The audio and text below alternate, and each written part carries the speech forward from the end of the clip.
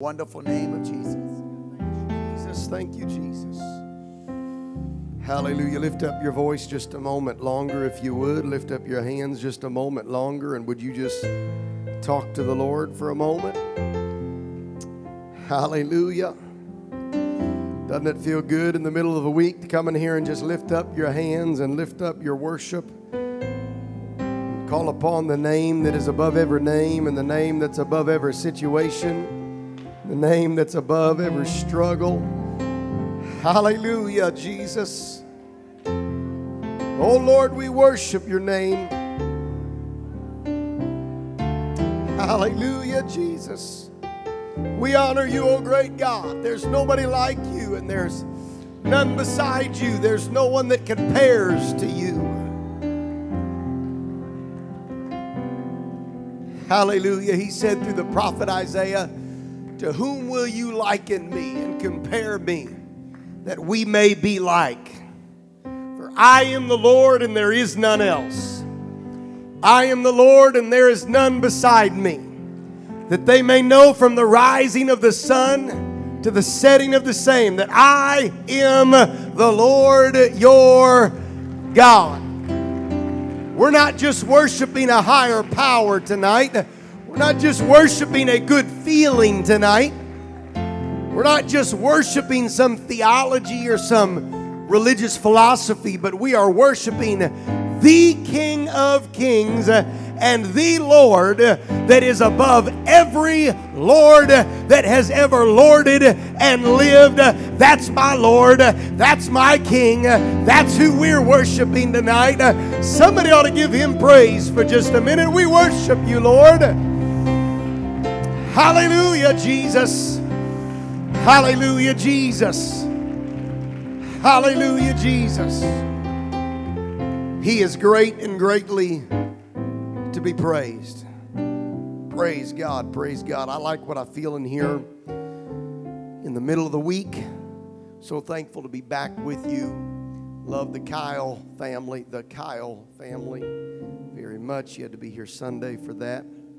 I'm losing my mind in my old age, I guess. I don't know. But he's been calling me Brother Bachelor all week too. So I don't know if that's old age or payback. But I do. I mentioned SAP on Sunday, but I'm so used to hearing SAP because when I'm at conferences and meetings, people typically come up to me and they'll accuse me of being Brother Sap. And it's either Sap or Robinette. I don't know. Do they know who he is? Do you have him here? Charles Robinette, one of my dear friends. And so I guess, I don't know. Well, I won't go down that road. But anyhow, so that's why I guess I had Saps stuck in my head. But that's a good thing to get out of your head. It's good to be here with the Kyles. I love and appreciate them. He asked me, he said, "If you don't mind while you're preaching, I'm going to slip down." I said, "Don't do like a pastor." So that's fine. Just don't do like a pastor did to me a long time ago. He disappeared during the service, found out he was in his office drinking Dr. Pepper. You know you ain't preaching good when the pastor's in his office drinking Dr. Pepper. Man, do you remember that? Yeah, my wife remembers that. Good to have my family here with me. I love my wife and my two sons and our daughter. This is Zion. Zion, wave your hand to everybody.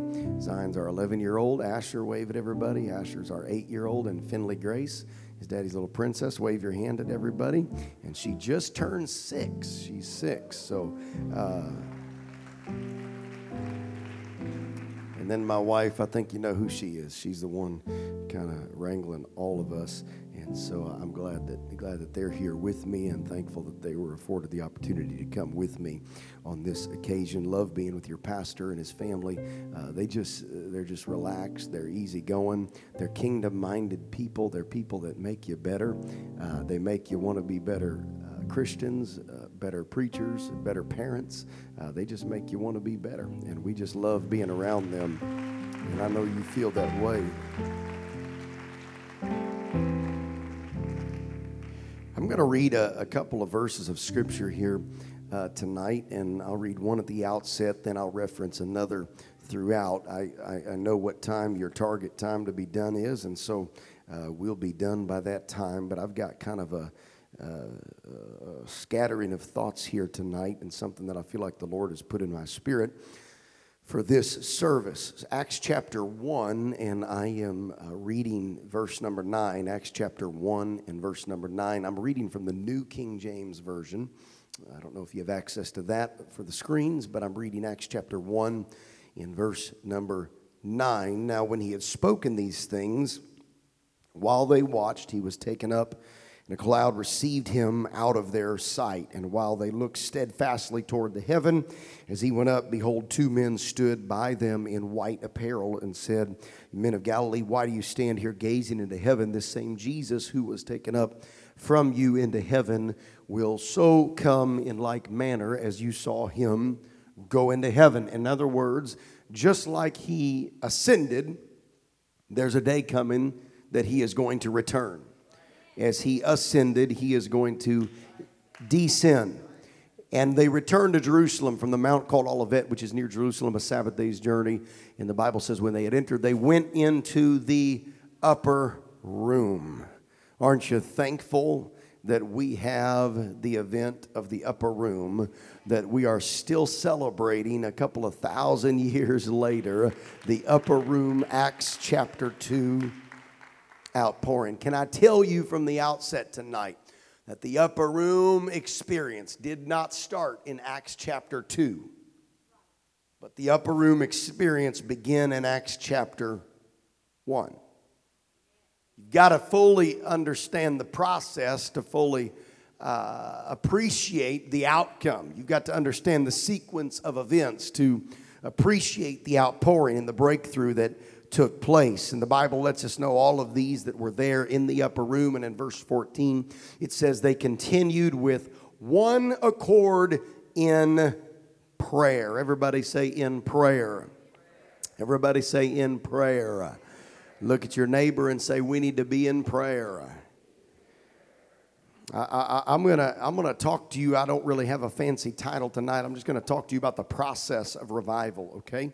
The process of revival. Lay your Bibles down, lift up your voice to the Lord one more time, and let's ask Jesus to talk to us here in our next few minutes of time together. Would you lift up your voice and would you pray a specific prayer? Ask Jesus to speak to every one of us here tonight. Jesus, we love you. We thank you for your goodness, and we thank you for your mercy. God, we thank you for your power that is already evident in this place. And God, I pray right now that you would move in this room. God, that you would let there be a loosing of revelation and a loosing of understanding. And I pray that as it changes our minds, it would transform our hearts. And I pray, Lord God, that there would be victory and dominion that is realized in your name, and by your Spirit we give you praise in Jesus' name. And let the church say amen. Let the church clap your hands. Let the church lift your voice one more time to the Lord. Hallelujah, Jesus. Praise God. And you can be seated in Jesus' name. Just don't stay that way too long. You'll make me nervous. Revival, growth, increase. The advancement of the kingdom of God in this earth. Souls being added to the kingdom. Disciples being produced in the church. That is always the will and the plan of God for this body. There is never an excuse given in the New Testament church as to why a church would not grow. Thank you, 2.5 of you. I don't find an excuse anywhere in the pages of my Bible after the initial outpouring of the Holy Ghost. I don't ever find an excuse or a reason that the church should not be in a state of advancement. That the church should not be growing and advancing on the enemy's kingdom. I don't ever find a reason that your brothers and your sisters and your mamas and daddies and your children should not be being added to the church. I don't find a reason in the New Testament since the initial outpouring. I don't ever find an excuse that the church should ever go extended lengths of time where the waters of baptistry are not troubled. I don't ever find an excuse where the church should go an extended period of time where the Holy Ghost is not being poured out. Somebody act like you believe that right alongside the preacher tonight. I don't ever find a reason that we should go for an extended period of time where there is not a miracle, where there is not a prayer answered, where there is not a God work that only He can get a glorified for. I'm telling you, we are living in the church's finest hour. We are living in the very last of the last days. We are living in the days that God said, not some preacher, not some pastor, not some organizational official, but God said in the last days, I will pour out my Spirit upon all flesh. And your sons and daughters. That breaks down age barriers. And your old men and your young men. That breaks down more barriers. And every kindred, race, and tongue. That breaks down every racial barrier. Your servants, your handmaidens. That breaks down every social barrier. In other words, every kindred, tribe, tongue, people, whether you're black, white, purple with pink polka dots, living in the gutter or living in a mansion in the United States or somewhere around the world, you are a candidate to receive, and not only to receive, but to be a part of end-time revival. We are living in the church's greatest hour. There has never been a day like today, but that promise of revival and harvest and increase and growth and advancement, can I tell you that from the bigger picture, if we can narrow it down, can I tell you it is also the will of God that every believer in the church be victorious. It's not just the will of God. I touched on this train of thought Sunday, that the church go on to advance and people be left stranded behind. But I'm telling you, it is the will of God that every believer in this room walk in the victory that was afforded you by the cross of Calvary and the empty tomb and the upper room. It's God's will that you walk in the dominion. I said it's God's will that you walk in the dominion, and it's God's will that you walk in the victory that He already paid the price for. And I'm going to preach tonight until a few more of you believe that. I'm going to preach tonight until a few more of you get a revelation of that. I'm going to preach the Word of God tonight until somebody that walked in this place with your head down walks out with your head up. Somebody who walked in this house beat down walks out of this place with your spirit lifted by the Word of God. I wish somebody just clap your hands for just about 15 or 20 seconds and you'd throw your head back and say, speak to us tonight, Jesus.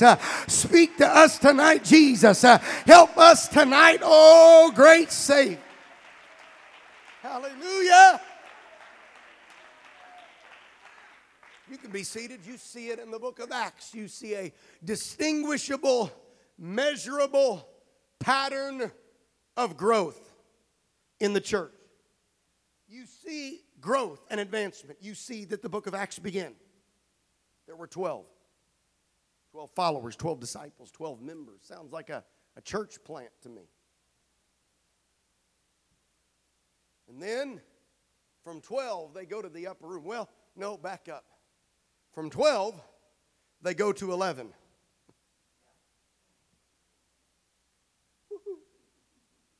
Because sometimes, you see, God's math isn't this Common Core or this math they teach in schools. God's math works differently sometimes. Heaven is his throne, earth is his footstool. He made you. He created me. He created the earth. I think he can operate by his own rules, don't you? Sometimes in God's economy, you do add by subtraction. Boy, I don't have time to get on that rabbit trail or we'd be there a little while. But sometimes in God's economy, you advance by decreasing.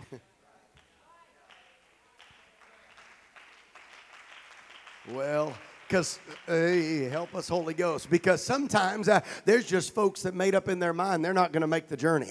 Sometimes there's just folks that have made up in their spirit, I ain't going there. I'm not doing that. I'm not with it. And if that's you, guess what? God proved it in the Old Testament. He'll let you wander in a wilderness of your own making till you die off. And then the next generation will still occupy the promise. God is that serious about promise. And he's that serious about unity in the face of the promise. Let me just say as a side note, that's why you got to be careful whose side you are on.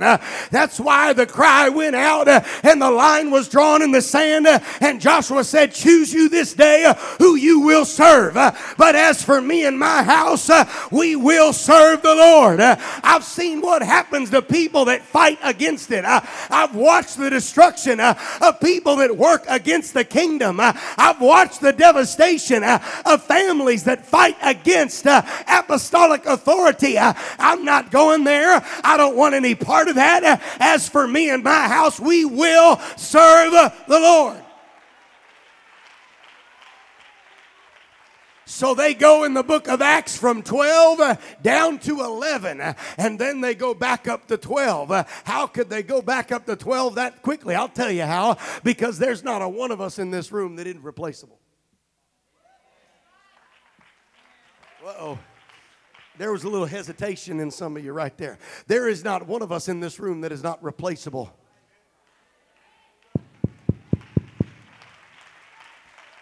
I am so glad to be a part of the kingdom, but honey, the day that my ego gets so big that I think God can't do it without me, buddy, I need to get out of the way. God doesn't need me. I'm just a pile of dirt put together, blown in by his Spirit. God doesn't need me, and God doesn't need you. The evangelist is replaceable. The pastor's replaceable. Every saint in this church is replaceable. God doesn't need us. He loves us and chooses to use us.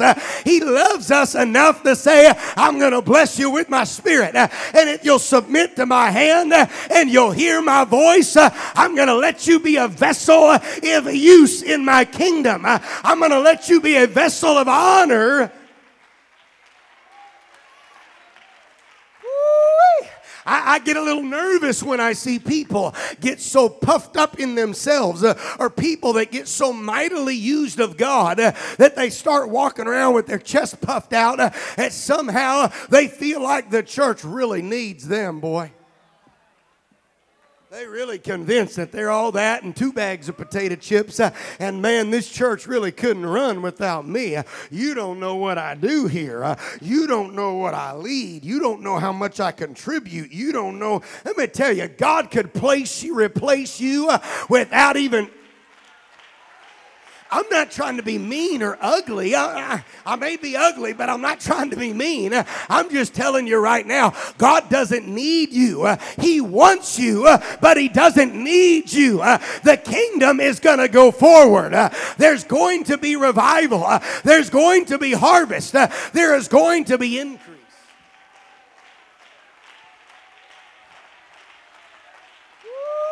Somebody ought to lift up your voice right now. Somebody ought to lift up your voice and receive the word of the Lord in the name of Jesus. God, give us a revelation of who we are in you. God, give me an understanding of who I am in your economy. My, I feel the Holy Ghost. God doesn't need me. He wants to use me. Let me tell you who God uses to talk. Let me tell you who God uses in the Bible to relay His message. He's used bushes, He's used donkeys, and He's used people. I'm just number 3 in the line, baby. He can go back to a bush anytime He wants. He can open up the mouth of a donkey anytime He wants. They didn't do it, but He said, if you hold your peace, I'll let the rocks cry out. I'm telling you, this thing's so simple. God says a rock could take your place. Ain't nothing special about me. What are you saying? Are you trying to beat up our self-esteem? I'm telling you, what we do not need is more self-esteem. What we need is God-esteem. I don't need to think of myself better in myself. I need to see myself as He sees myself. I need to look at Luke Levine through the eyes of the Master. Oh, my. I feel the Holy Ghost right now. I'm telling you what this world says. This world's answer to depression, this world's answer to suicide, this world's answer to all of these things is build your self-esteem up. Do better, get better, be better. Now, don't misunderstand me. We got people doing all kind of crazy things to build up their self-esteem. People spending hours at the gym. I'm not speaking against health. The Lord knows I need to go to the gym. I'm not speaking against being healthy. There's people who change their whole diet. Why? Some of them do it because the doctor says. Some people do it just to build up their self-esteem. There's people having all kind of surgeries and injections and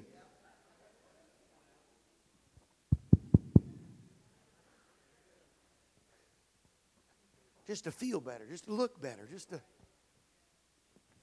The answer for a child of God to low self-esteem is not thinking of myself better. Do you realize that is a rat race trap of the enemy? Because you will never be good enough. You will never look good enough. You will never be good enough. But I'm telling you, the answer to that is to see yourself the way Jesus sees you, as His child, as someone that He paid His precious blood to redeem. To see yourself through the eyes of a God that said, I'll love you in spite of your mistakes. Even though you've tripped up and slipped up, I don't love you any less. I'm still here with outstretched arms. I'm still reaching for you.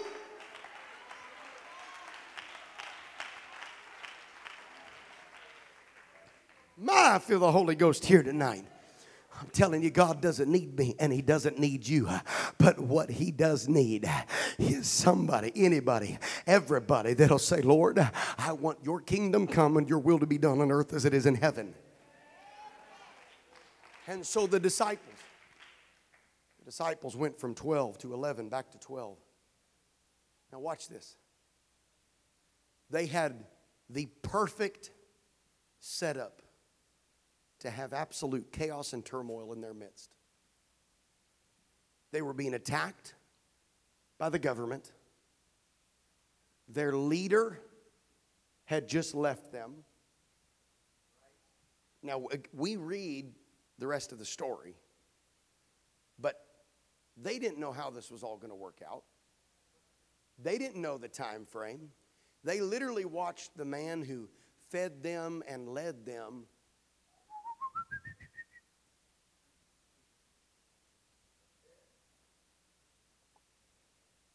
go to the upper room.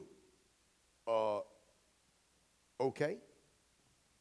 Till you be endued with power from on high. Till you receive power from on high.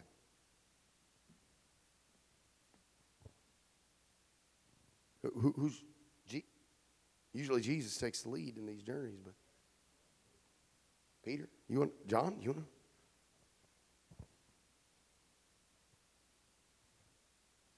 You talk about awkward. That must have been. Sometimes we just rush past these things.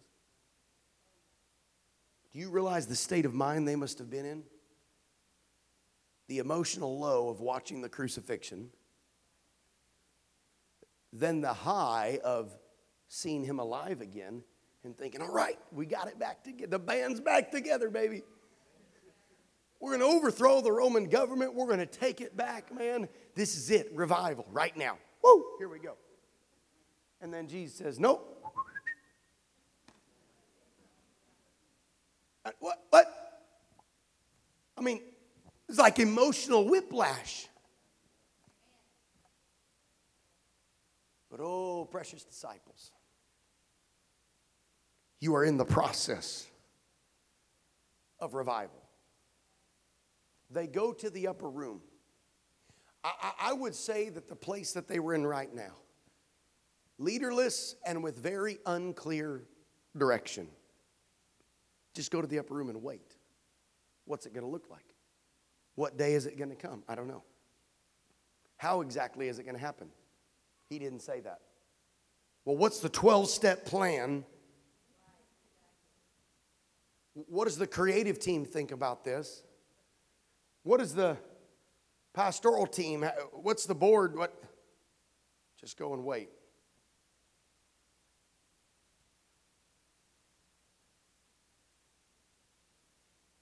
I would classify that as a bit of a provoking situation. Pushing them out of a comfort zone, pushing them into a place they were unfamiliar with. But they go into the upper room and they wait. And they pray. And they pray. And they wait. Can I tell you, the revival that was poured out in Acts chapter 2 began in Acts chapter 1 with loss and with uncertainty. What God wants to show us tonight is sometimes His greatest works and His greatest outpourings begin in a way that is unrecognizable to us. What you got to understand, if you don't understand it, you'll miss it. If you don't understand it, you'll push back against the very thing that God is trying to give you. Do you hear what I'm saying right now? Jesus, couldn't you just pour the Spirit out right here, right now? Couldn't you just make this easy? Why you got to leave us? Why you got to send us to an upper room? Why you got to leave us hanging with instructions that are not exactly clear? I'll tell you why. Because you're going to learn to trust me and you're going to learn to follow me. And if I know you can follow me in uncertain times, then I know you can follow me when the Spirit's being poured out. If I know you can be obedient to me when you don't know where your next meal's coming from, then I know you won't have any problem obeying me when you're standing at the balcony of the upper room preaching to the congregation of masses. I'm telling you, God knows what He is doing, and we are right where He wants us to be in the process of revival. God does not make mistakes. God is not caught off guard. God has never said, oh no. God has never said, oh my. God is not surprised.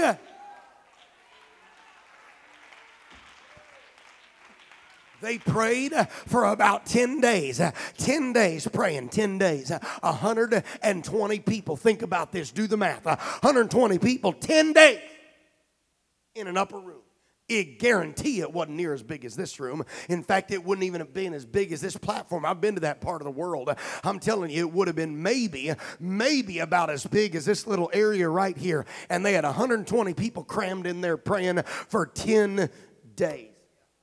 Woo! Before the Spirit was ever poured out. Everybody say 10 days. See, we got it messed up. We got it backwards. We'll preach 10 sermons and want the outpouring. We'll sing 10 songs and expect the outpouring.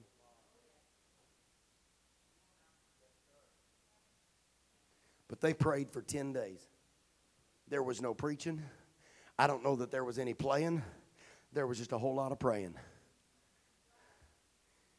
And after 10 days, whoa, man, 10 days, 10 days, 120 people locked up in the same room. Can you imagine what that room must have smelt like? I mean, this was old school Jerusalem.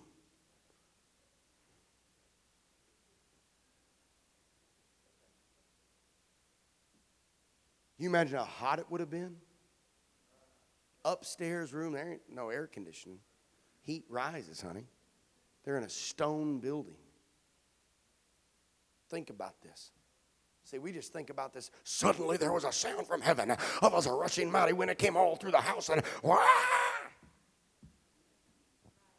And then some of us don't understand what God's doing in our life because we show up every service saying, where's the rushing mighty wind? Where's the wind? Oh, come on, God, show up. And instead, at times, our life is visited with uncertainty. And our life is visited with discomfort. And our life is visited with things that we wish were not a part of our existence. And we push against those things. But if you understand the process of revival, there is always discomfort before the Spirit is poured out. There is always times of uncertainty before the wind begins to blow, baby. But if you just hold on and keep praying.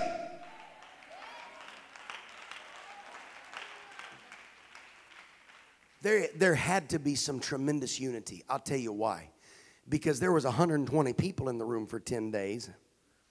I can't think of 10 people that I'd want to be locked in the same room with for 2 days.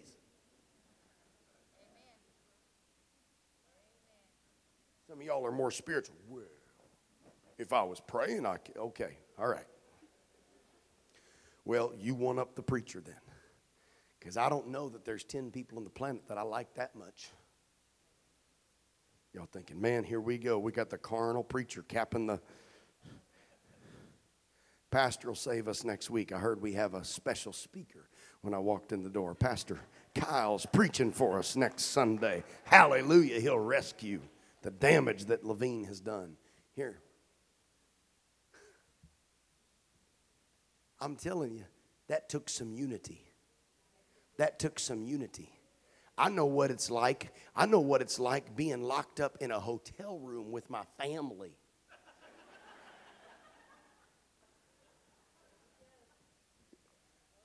Right?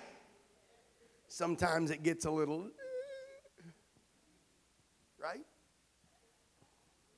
My wife's like that circus conductor. What do they call him? The ringmaster? My wife's like the ringmaster, man, trying to keep the monkeys from killing the lions and the penguins where they're supposed to be. Right? I can't imagine 120 people in one room for 10 days. You know what that tells me? The scripture doesn't have to say it, but it's obvious to see that there must have been an incredible sense of mission. When there is a strong sense of mission, my personal pain doesn't matter near as much. My own discomfort is easily looked past. Ooh, Lord have mercy. I'm telling you, if I'm just walking down the street and stumble and skin my knee, I may hobble just a little bit. And I may need to go patch it up and nurse it just a little bit. But you know what? If I'm on the football team and we're in the championship game, I can about break my leg off. And buddy, I'm going to be out there for the next play. I'm not going to be whining about it. I'm going to be trying to pay the guy back who did it to me. Why? Because there's a sense of mission. There's a sense of purpose that overpowers my pain. God give us a renewed sense of purpose. The purpose is a kingdom purpose. That this thing is about kingdom advancement.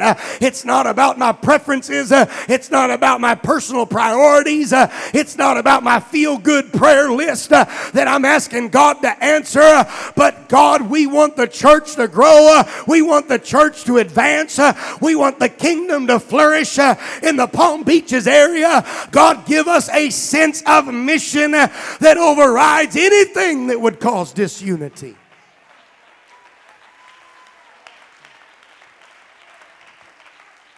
God, give us such a sense of mission. I'm telling you, when I get that kind of sense of mission, when I know that it's just a matter of time that the wind is going to blow and the fire is going to fall, I can forget about how much you annoy me sometimes. I can forget about how you offended me. I can forgive you and move on. Why? Because there is a mission that is more important than seeking justice or seeking.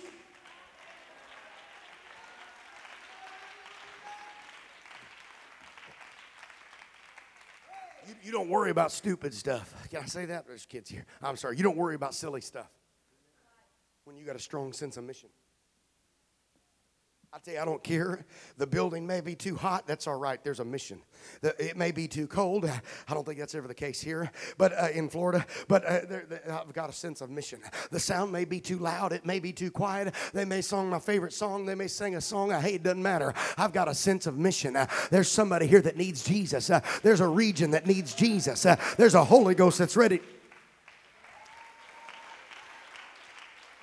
Let me tell you what happened. They prayed. They were provoked. They were in an uncertain situation. And their response to the provoking was that they went to a place of unified prayer. And after the unified prayer, all of a sudden, suddenly there came a sound from heaven as of a rushing mighty wind. And it filled all the house where they were sitting. If you want the prevailing that only the Spirit can bring, you've got to respond to the provoking by taking it to a place of prayer. That's the process of revival. It happens again and again and again in the New Testament. I don't even have time to go through the references. It happens again and again. They get out of the upper room. They're doing the work of God. Come upon a lame man at the gate, beautiful. God uses them to raise him up. And guess what? After the miracle, they're put back in prison. They're put in prison. Provoking. They pray. Prayer. They prevail as the authorities scratch their heads and say, for indeed a notable miracle has been done by them and is made manifest to all them that dwell at Jerusalem. Verse 16 says, and we cannot deny it. Prevailing. You realize this pattern was set up by Jesus Christ himself. I'm sorry if you're into that kind of prosperity preaching that tells you that every day should be a 10.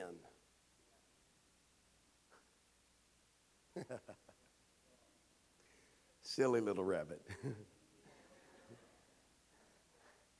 That every day.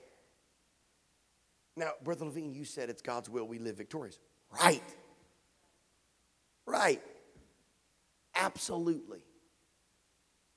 Check Hebrews chapter 11. Some of them overcame. They all overcame. Some of them miraculously delivered out of the trial. Some of them were miraculously kept through the trial.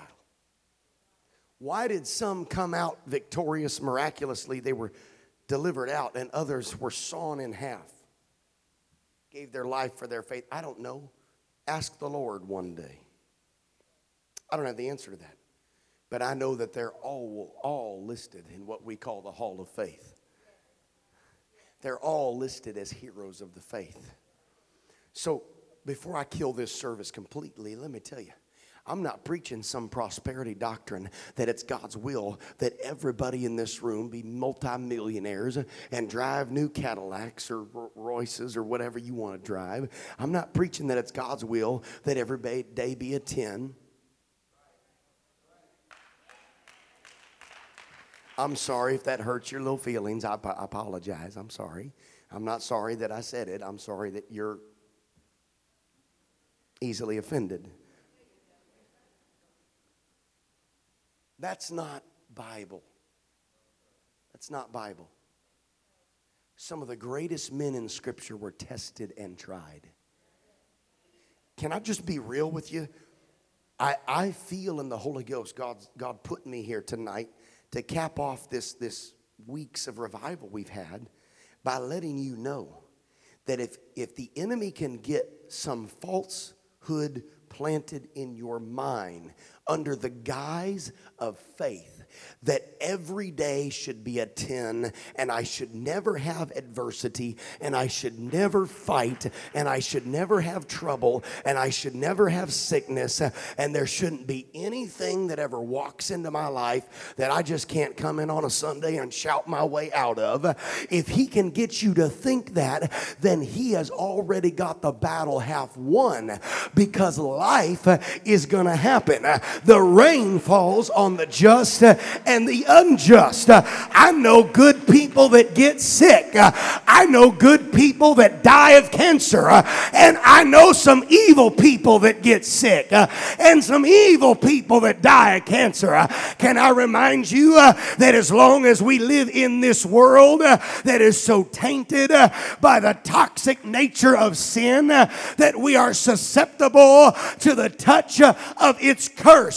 But may I also remind you that we have a greater mission through that process, that we are not like people of this world. We do not weep like they weep. We do not leave like they leave. I'm telling you, we take our provoking to a place of prayer, and it produces a prevailing that only the Spirit of God can bring. It produces a prevailing that advances the kingdom of God in this earth. Somebody clap your hands and lift your voice to the Lord right now in the name of Jesus. Jesus. Give me 5 more minutes. Give me 5 more minutes. The devil showed up in the wilderness. Jesus is tempted. He is tempted. He is tried. Do you realize, previous to his tempting, in Luke chapter 3, we read that he was baptized, and the Spirit of the Lord descended as it were a dove, and a voice from heaven said, "Behold, my beloved Son, in whom I am well pleased." Hear me. Jesus was fully God and Jesus was fully man. Make no mistake about it. The voice from heaven brought affirmation of Jesus' earthly ministry. Brought affirmation of Jesus' purpose in this earth. But immediately after that affirmation, immediately after that public display of faith, submission, obedience, and baptism, Jesus was ushered into the wilderness. He went from a spiritual high, if you will, to a low place, to a dry place, to a testing place. And the enemy showed up in the place of testing. The enemy didn't show up at the baptism. Hear me, hear me. The adversary isn't going to try to mess with you on Sunday morning. He's not going to try to mess with you on Wednesday night. He's going to wait till you're in a desert, till you're all alone and you're by yourself. And the enemy shows up when Jesus had no one. If the devil would have showed up when John and all the early believers were there, they would have run that devil off. But the devil shows up when it's you all alone by yourself. It's just you and him.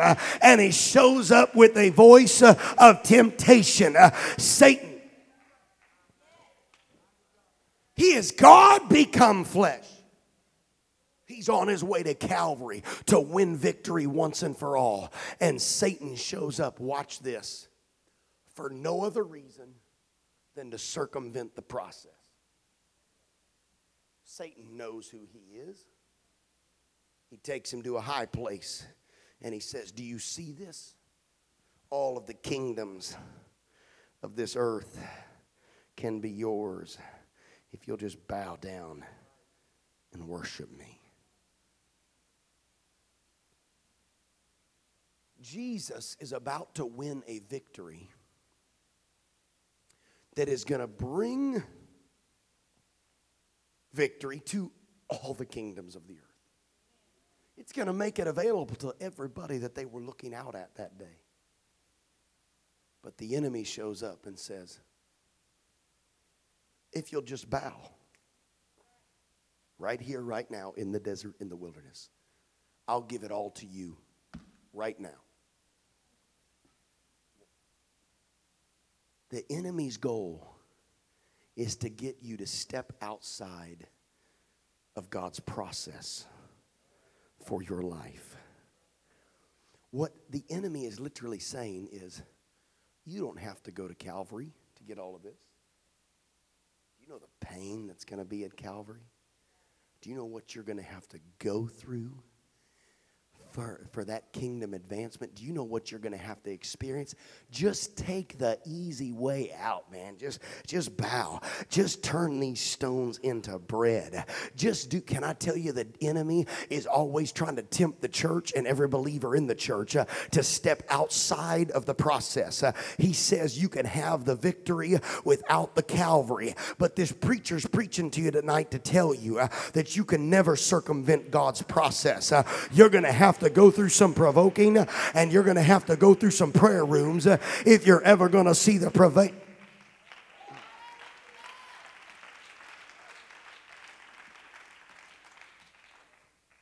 He's tempting Jesus to step away from the exact same thing that we're tempted with. And watch this. Jesus passes the test. He stays in the wilderness. And the very next verse we read, it says, and Jesus returned in the power of the Spirit to Galilee. Now, there's a whole nother message in here, and I'm closing and don't have time to even really touch on it. But the Bible says when he went into the wilderness, he was being led of the Spirit, right? The Spirit was leading him. He leaves the wilderness in the power of the Spirit, because the wilderness will produce something in you. Dark places and trials and sickness and difficulty and resistance will produce a spiritual muscle in you that cannot be produced with a Sunday night shout or a Wednesday night worship. I'm telling you, when you are allowed to walk through the valley of the shadow of death, there is something that is produced in you that cannot be produced any other way. Jesus steps out of the wilderness in the power of the Spirit, and the very next words we read out of his mouth is that he steps into the temple and declares, for the Spirit of the Lord God is upon me, because he has anointed me to preach the gospel to the poor. He has sent me to bind up the brokenhearted, to lift up those that are abused, to lift up those that are cast down. I'm telling you, that anointing came through isolation. That anointing came through pain. That anointing came through loneliness. That anointing came through suffering. Oh, Holy Ghost. Come on, somebody lift up your voice to the Lord right now. In the name of Jesus, I'm telling you that if you'll let it, the desert will bring you to your destiny. You don't need to fight the desert. Embrace the desert. Embrace the wilderness, because if responded to correctly, it will deliver you to your destiny.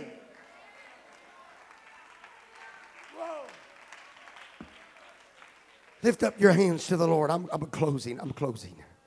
Come on, lift up your hands to the Lord all across this room.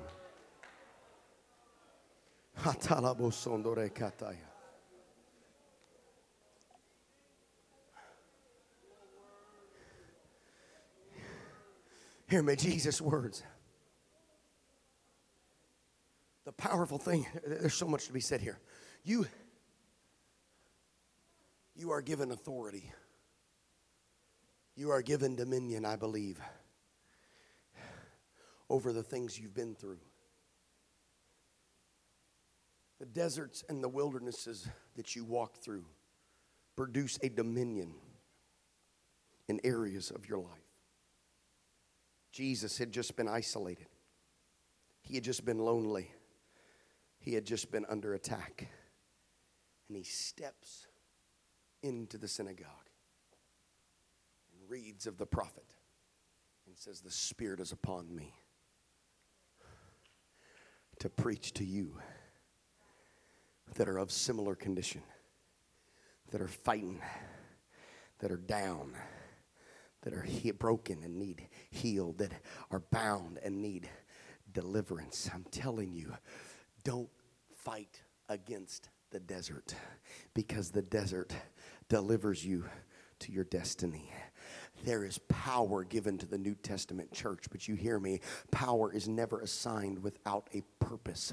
Power is never just randomly given.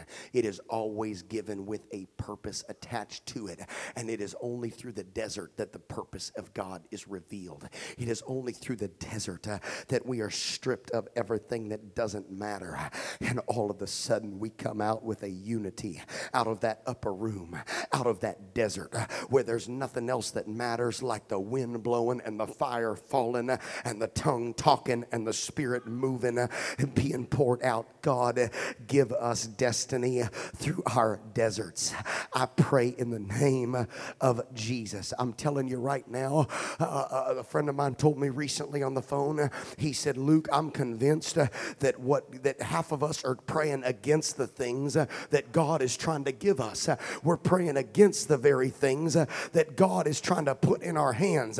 The reason that we don't have some of the miracles that we want to see, this is what he told me. He said, the Lord spoke to me and said, the reason that some people don't have the answers to their miracles and their prayers that they're looking for is because they are praying prayers asking for miracles that do nothing more than circumvent the process in their life.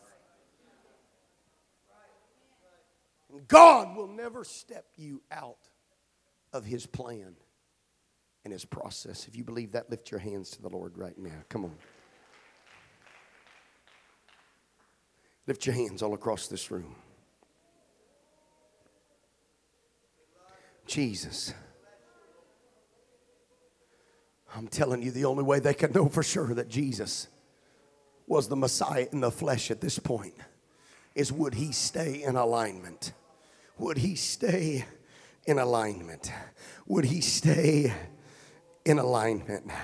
I'm telling you, you may be isolated right now, and you may feel like the world is moving beyond and the church is moving beyond, and you're stuck in a spiritual rut, but do not deny the desert. Do not move past the desert. Let the desert refine you. Let the desert deliver you to the place that God wants you to be. I'm telling you, Jesus started this pattern. Jesus started this process. He could have just walked into this earth and He could have just kicked over the kingdoms of darkness. He could have just taken dominion if He wanted to, but He said, I'm going to demonstrate a pattern. I'm going to go through the waters of baptism, and then after that incredible event, I'm going to walk into a desert, and I'm going to be isolated, I'm going to be tested, I'm going to be tempted, and I'm going to be tried, and through all of that I'm going to come out with victory in my hand. So it should not shock us that the church was founded on the heels of loneliness, on the heels of a leader leaving them, on the heels of very unclear instructions, and they went to a place of prayer, and they said, we know how to get through this. Jesus put it in our DNA. He put it in us. We're going to go to prayer, and we're going to pray, and we're going to pray, and it should not surprise us that we get into Acts 4 and they pray again until the place is literally shaken, and then all of a sudden the Spirit of the Lord falls. Again, I'm telling you, you're seeing a pattern of revival. You're seeing a pattern, a process of revival, a process for the church. Come on, stand to your feet and worship the Lord right now. Stand to your feet, lift up your voice. Stand to your feet and reach out to Him. Come on, lift up your voice to Him in the name of Jesus. Jesus, Jesus, Jesus. Jesus. Jesus. Jesus. God, give me a revelation of what You're trying to do in my life. Lord, I won't fight it. I won't push against it, but God, I'll submit myself to it. God, I may not understand it, but God, I'll give myself. I'll give myself to prayer, and I'll submit myself to your mighty hand. And Lord, I may not feel like it on some days. And some days may hurt, and some days may be lonely, and some days I may have to fight things that I don't understand.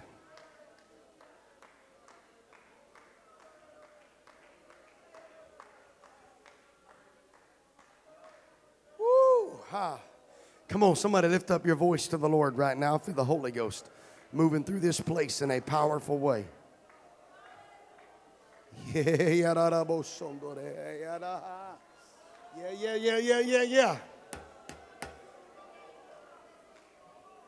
I'm preaching to all the real people here tonight. I'm preaching to all the authentic people here tonight. I'm preaching to people that you don't fake it. You say, you know what, Brother Levine, I believe in miracles, but I'm going through real life right now. You know what, Brother Levine, I feel like I've got good faith. I feel like I've exhibited faithfulness. But you know what, sometimes life is tough. Sometimes life is difficult. Sometimes the doctor tells me something that doesn't sound really good. I'm telling you, you're in the process. You're in the process. Just hold on. Just keep praying. Just keep coming. Just keep worshiping. Just keep serving. Just keep sacrificing. Just keep seeking. Because if you stay in the process, you're going to come out of that wilderness in the power of the Spirit. If you stay in the process, suddenly there came a sound from heaven as of a rushing mighty wind. It filled all the house where they were. You stay in the process. Stay in the process. Trust His process. I'm telling you, He makes all things new. He makes all things new. Come on, somebody reach out to the Lord right now. I know we're about out of time, but somebody needs to take some time to connect with Jesus right now. Somebody needs to take a few minutes to connect with Jesus right now.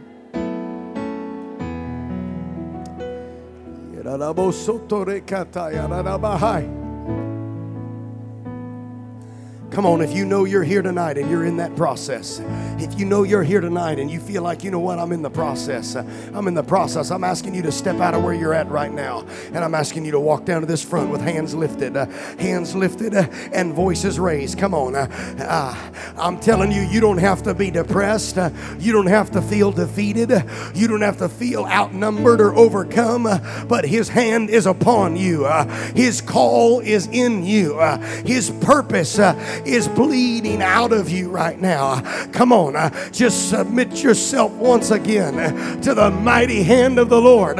Lord, right now I give myself wholly, completely, totally to you. Lord, I present myself as a living sacrifice. Yeah. Hallelujah, Jesus.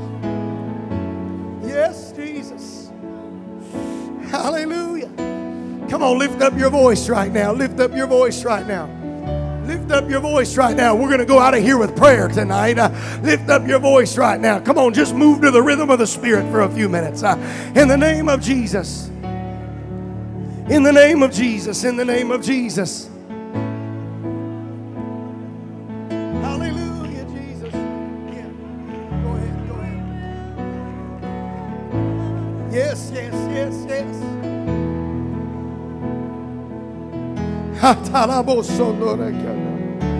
will overcome by the blood of the Lamb and the word of our testimony. Everyone overcome. Come on, that's it. Submit yourself to Him.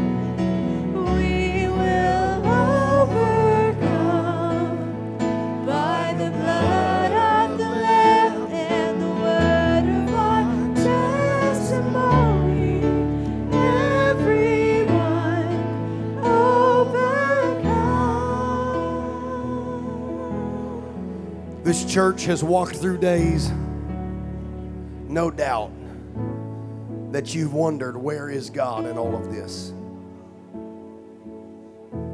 Trust the process. This church, no doubt, is going to walk through days of victory, triumph,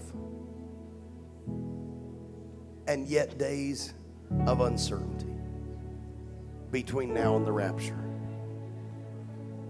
Trust the Lord. Trust His process. Every believer in this room, you've had days of victory. You've had days of defeat. And as the Lord tarries, there'll be more of the same. Trust His process. Don't leave the upper room. Don't neglect your place of prayer. How is revival sustained? I'm telling you, that's how revival is sustained. Revival isn't sustained because we shout down the house every time we get together. Revival isn't just sustained because we do our certain Pentecostal routines that we do. Revival is sustained the same way Jesus demonstrated in the wilderness and the early church demonstrated in Acts. Trust the process, and when you're provoked, go to prayer and stay in prayer until the prevailing winds of the Spirit begin to blow. And when they begin to blow, rise up and declare what thus saith the Lord to the masses that have gathered in the street. And about 3,000 were added to the church that same day. If you're thankful that God loves us enough to trust us with His process, would you lift up your voice and would you begin to praise Him right now? Would you lift up your voice and would you begin to celebrate what He's doing in our midst? Honor and glory, worthy of all of our praise. You overcame.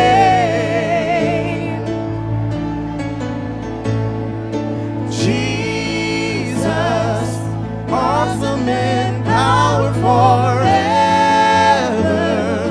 Awesome and great is your name. You overcame. Oh, let's reach out to Him. Sing Savior, Savior, Jesus, worthy of honor and glory. Jesus, Worthy of all of our praise. You overcame. Jesus, Here I cry, Lord. awesome in power Here I forever. Awesome and great is your name. We're still here, Jesus. You overcame. We're staying right where you put us, Lord. Come on, somebody. We will Woo! overcome Let the Lord know by the blood of the Lamb. I'm not going anywhere Our until you're done with me, Jesus. Everyone I'll walk the process. overcome. Oh, yes. Overcome By the blood by the blood of the Lamb and the word of our testimony. Everyone overcome.